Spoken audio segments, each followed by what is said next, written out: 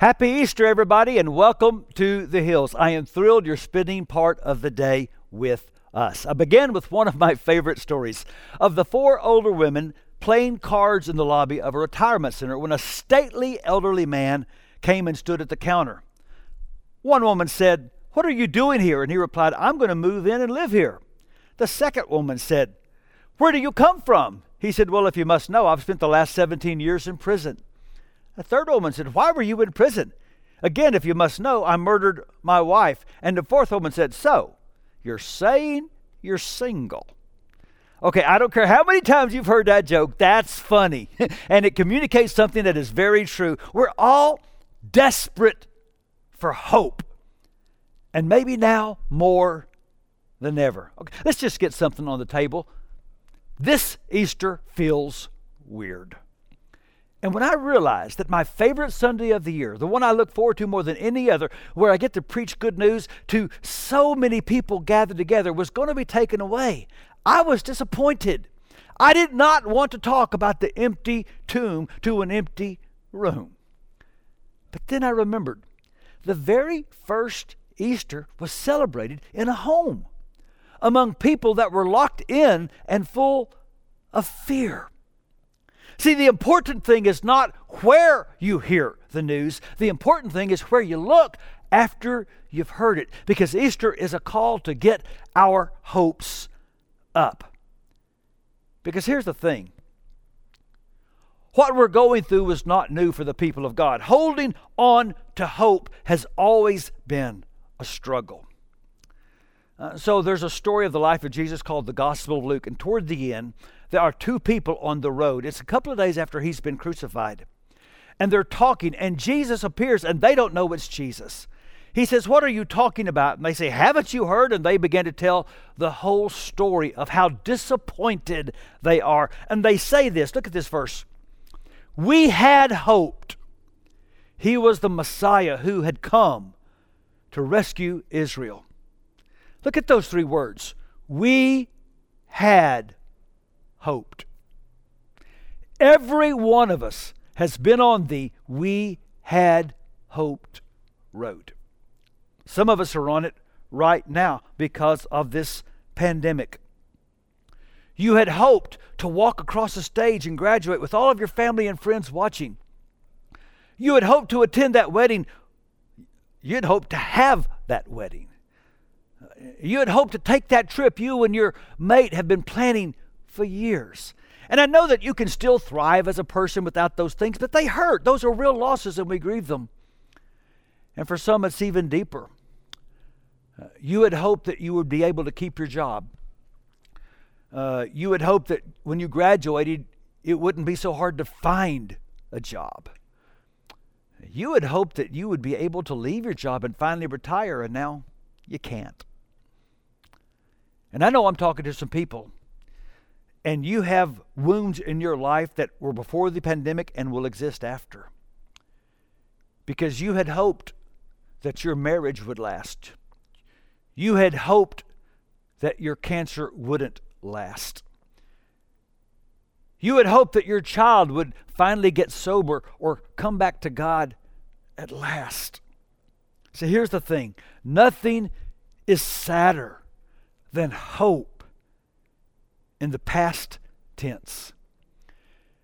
And I think what this pandemic has done is caused many people to realize that their hope is in the past tense. I think what this pandemic has especially done is shown the fragility of hope for those that worship in the temple of secularism. Because what is the hope of life without God? It is that the world is evolving in the direction of the elimination of all evil, that science and technology are going to solve everything, that we're all going to ultimately self-actualize, right? And yet all it took was one little virus to show us that our love and our worship of progress is in fact vulnerable, that we are profoundly fragile and vulnerable creatures, that life as it actually is on this fallen planet always leads to death. And you can't buy enough toys and pop enough pills to numb yourself to that reality. So there's a psychoanalyst named Erica Cosimore, and she had an article recently in the Wall Street Journal where she was asked by people, how do you talk to your kids about death? Especially if you're an atheist, if you don't believe in heaven or God, what do you say to your children when someone they know and love dies? And you know what her answer was? Lie to them. Seriously. She said, now maybe as an adult, you can handle a worldview where you're a cosmic accident, your life has no real meaning, and you're just going back to dust. But kids can't handle that. In a world of school violence and broken families and dire predictions of global warming, they need to believe there's something after death. So, lie to them. And shouldn't that answer just expose the vapidness and the emptiness of a worldview that can offer you no hope in the face of the one reality you cannot escape? We're going to die. So what do you do when you're trying to build your bridge to a future and it's going to crumble before the one reality you cannot change? That's where those two guys on that road were. They had hoped. And once again, death had eroded everything. You see, none of the earliest disciples was expecting a resurrection. Their hope was in the past tense. They weren't looking for Jesus. Oh, but thank God, Jesus came looking for them. You find the word hope a lot in the New Testament, but if you'll check, you'll find it almost always shows up after his resurrection. In a day when everything seems to be ramping up fear, Easter is a reason to ramp up hope. Let me share with you why the Christian worldview on a day like this, in a time like this, can preach a word of hope. And the first reason is because hope has a why. And the women that went to the tomb, in one of the Gospels, it says an angel was there and said, why do you seek the living among the dead? Well, the truth is, they weren't seeking the living among the dead. They were seeking the dead among the dead. Jesus was dead. They had hoped. Nobody was looking for nobody. And here's why that's a big deal. So these same disciples would launch a movement that would go into all the world. Why? Not because they admired Jesus so much as a noble, gentle, courageous, moral ethicist who was dead. No, something happened. They did what they did because they believed that Jesus did what no one has ever done. He came back from the dead. And this is what they preached. The very first gospel sermon is recorded in Acts chapter 2 by a man named Peter. And here was his main point. God raised Jesus from the dead, and we are all witnesses of this. They didn't just preach an ethical principle, they preached an historical event. Jesus Christ has come back from the dead. Their hope had a why. And remember, they preached this in the one place at the one time when it should have been easiest to disprove it, and no one could. And 2,000 years later, no one can. Now, you can disbelieve in the resurrection of Jesus, but you cannot disprove it. And I know I'm talking to some people right now that are rather skeptical about the claim of Jesus' resurrection. I understand that, but I would challenge you. Christianity invites rigorous investigation. Do your homework. Look at the evidence. Come to your own conclusion and know that many who were not believing did exactly that, and they came to the profound conclusion the best answer for what happened is this. Jesus Christ came back from the dead. That hope has a why. And so they went into all the world, and they risked so much because they wanted everyone to believe this. Not a symbol, but an event. In fact, Christianity stands or falls on the veracity of the why, that Jesus Christ has conquered death. So about 10 years ago, there was a man well known named Christopher Hitchens. He was an atheist. He wrote a book, God is Not Great, Why Religion Poisons Everything. Here's his picture. I actually did try to find one of him smiling, and I couldn't. But Christopher Hitchens was being interviewed by a Unitarian minister in Oregon back in 2009. Now, the Unitarian faith is a very liberal faith. It doesn't accept miracles. It doesn't accept the atonement or the resurrection of Christ. And this female minister was interviewing Hitchens and said, now, I'm not one of those fundamentalist Christians.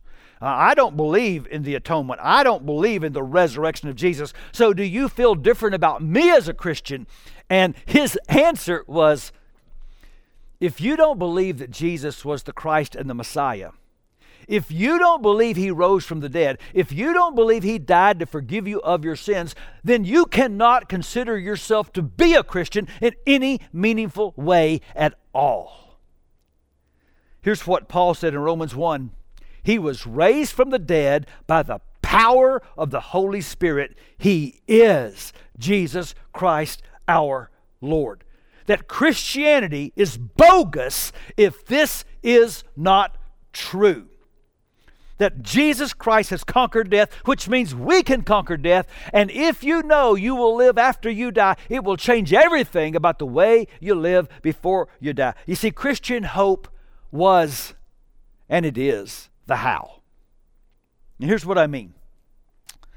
For 2,000 years, these Christians have lived with nobility and courage and resilience. Why? In face of immense martyrdom, persecution, torture, then and now. Why? Hope is the how. So, all of us remember the very first Star Wars movies. There were 3 of them, which don't get me confused. They were actually 4, 5, and 6, but they were 1, 2, and 3. And they finally, 30 years later, finished the series with 7, 8, and 9, which were not as good as the first 3. And don't you say they were. My spirit will come through this camera and rebuke you in your room right now.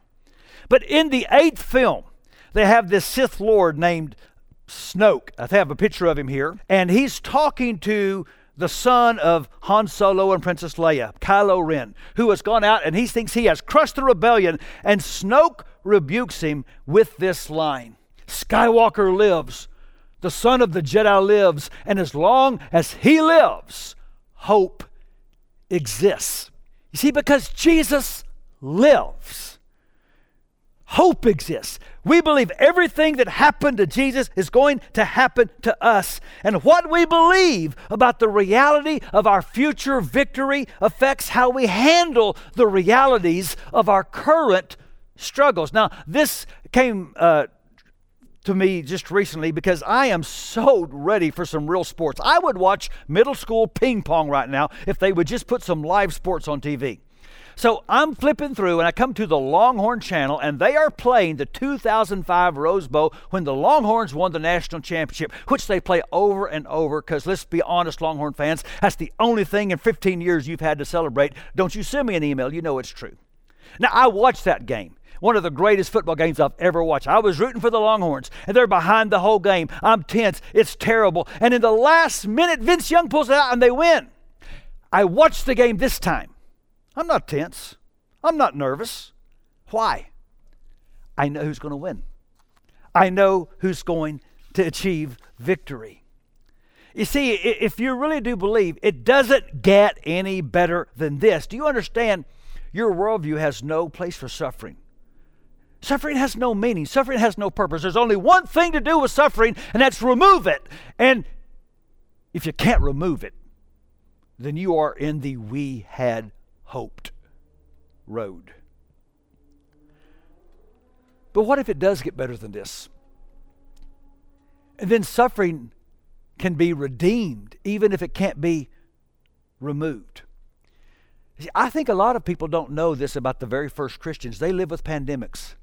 In the early centuries of the church, there were 3 huge pandemics. In 260, for example, there was a pandemic over 15 years that wiped out about 1/3 of the Roman Empire. They think it was probably smallpox. But here's the amazing thing about that. When everybody was running away from the cities and running away from the sick, the Christians were running toward the sick. In fact, historians say they believe what ultimately caused Christianity to become the religion of the empire was the way Christians could handle pandemics.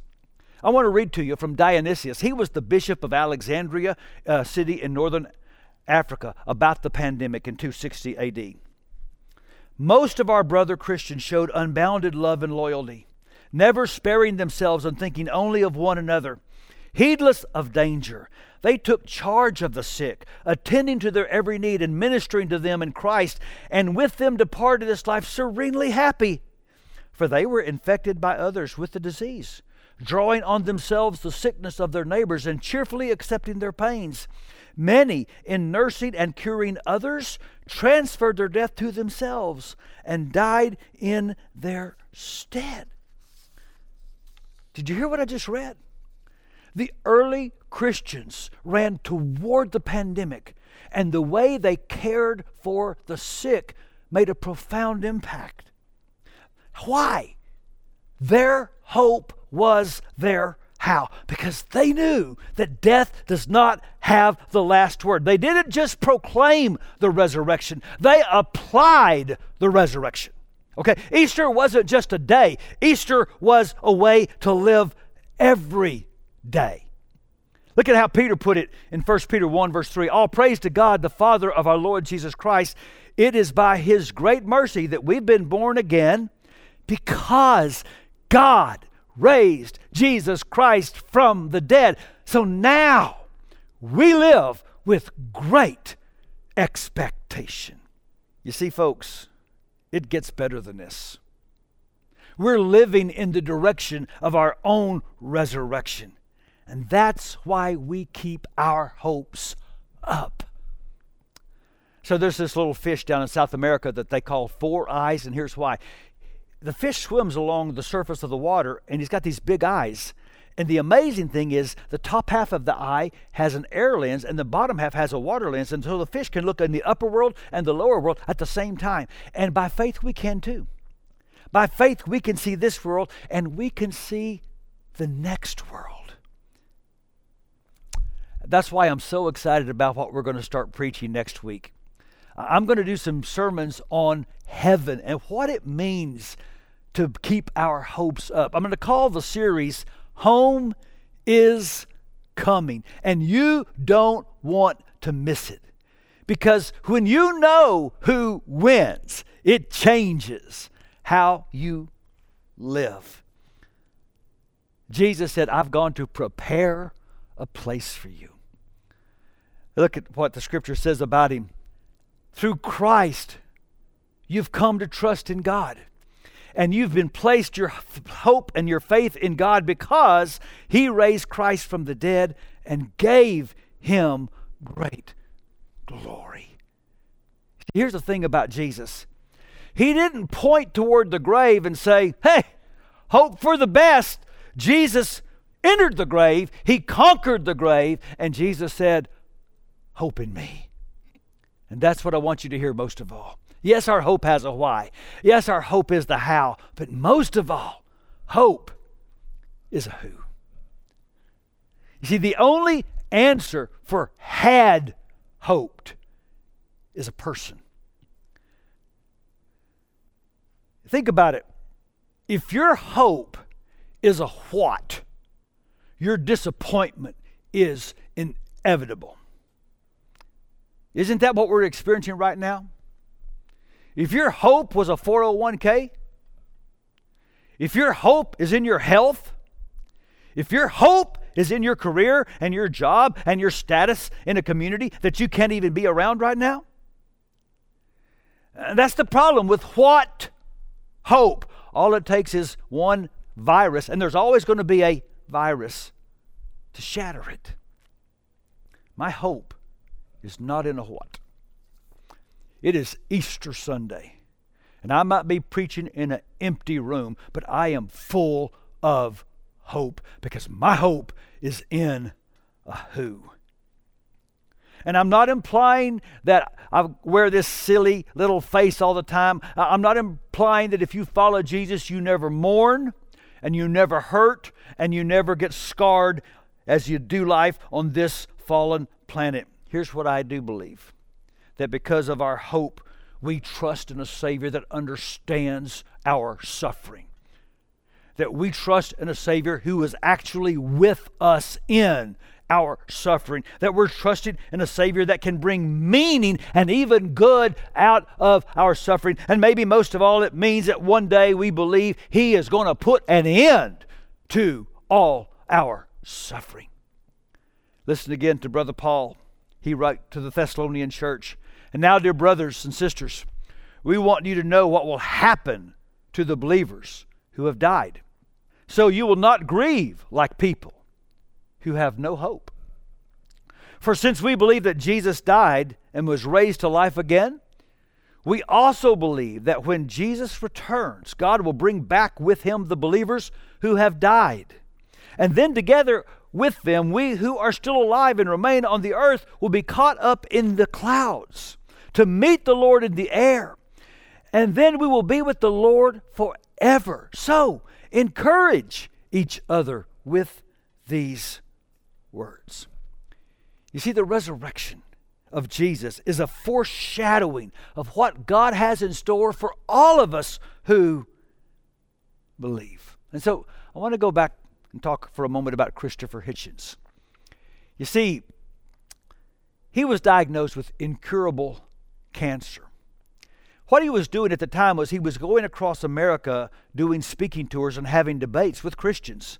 And he was introduced to a man named Larry Taunton, who was a Christian, who would take him to these different debates. And they became friends. In fact, Christopher Hitchens would stay in Larry's home.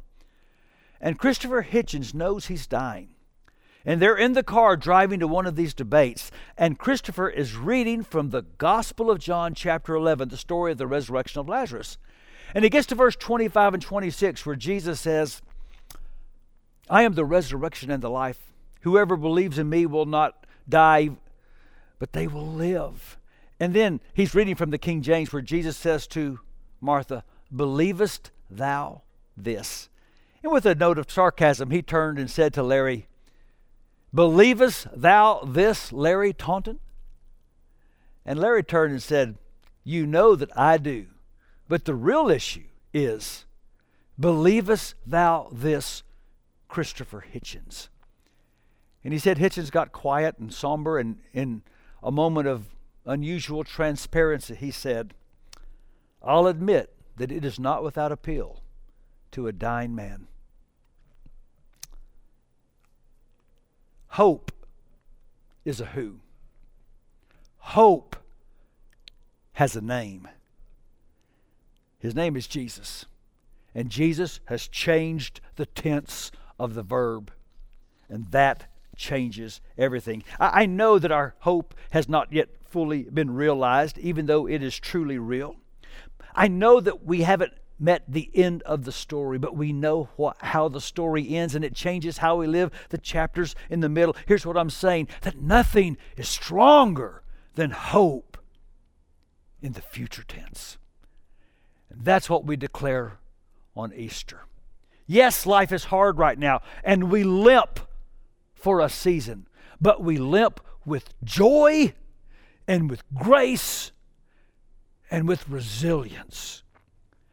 We will finish strong because we know that when we get to the end of the race, we're not really finished.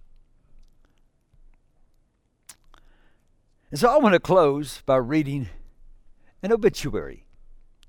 It was actually written by a man named Ken Fusen, who passed away in January of this year. He wrote his own obituary, and I want to share what he wrote with you. Ken Fusen was born June 23rd, 1956, and he died June 3rd, 2020 at Nebraska Medical Center in Omaha of liver cirrhosis. He's stunned to learn that the world is somehow able to go on without him. Ken grew up in Granger, Indiana, and decided when he was a sophomore at Woodward Granger High School that he wanted to be a newspaper reporter. He attended the University of Missouri's famous School of Journalism, which is a clever way of saying almost graduated but didn't. In 1981, Ken landed his dream job working as a reporter for the Des Moines Register. In 1996, Ken took the principal stand of leaving the Register because the Sun in Baltimore offered him more money. 3 years later, having blown most of that money at Pimlico Racetrack, he returned to the Register, where he remained until 2008. In his newspaper work, Ken won several national feature writing awards. No, he didn't win a Pulitzer Prize, but he's dead now, so get off his back. There are those who would suggest that becoming a freelance writer in the midst of the worst recession since the Great Depression was not a wise choice, but Ken was never one to be guided by wisdom. He was diagnosed with liver disease at the beginning of 2019, which is pretty ironic given how little he drank. Eat your fruit and vegetables, kids. For most of his life, Ken suffered from compulsive gambling addiction that nearly destroyed him. But his church friends and the loving people at Gamblers Anonymous never gave up on him. Ken last placed a bet on September 5, 2009. He died clean. He hopes that anyone who needs help will seek it, which is hard, and accept it, which is even harder. Miracles abound. Ken's pastor says God can work miracles for you and through you. Skepticism may be cool, and for too many years Ken embraced it. But it was faith in Jesus Christ that transformed his life. It's the one thing he never regretted. It changed everything. Ken had many character flaws. If he still owes you money, he's sincerely sorry, but he'd like to think that he had a good sense of humor and a deep compassion for others.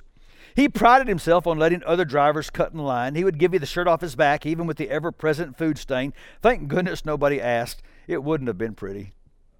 In lieu of flowers, Ken asked that everyone wear black armbands and wail in public during a 1-year grieving period. If that doesn't work, how about donating a book to the public library in Granger? Yes, this obituary is probably too long. Ken always wrote too long. But God is good. Embrace every moment, even the bad ones. See you in heaven. Ken promises to let you cut in line.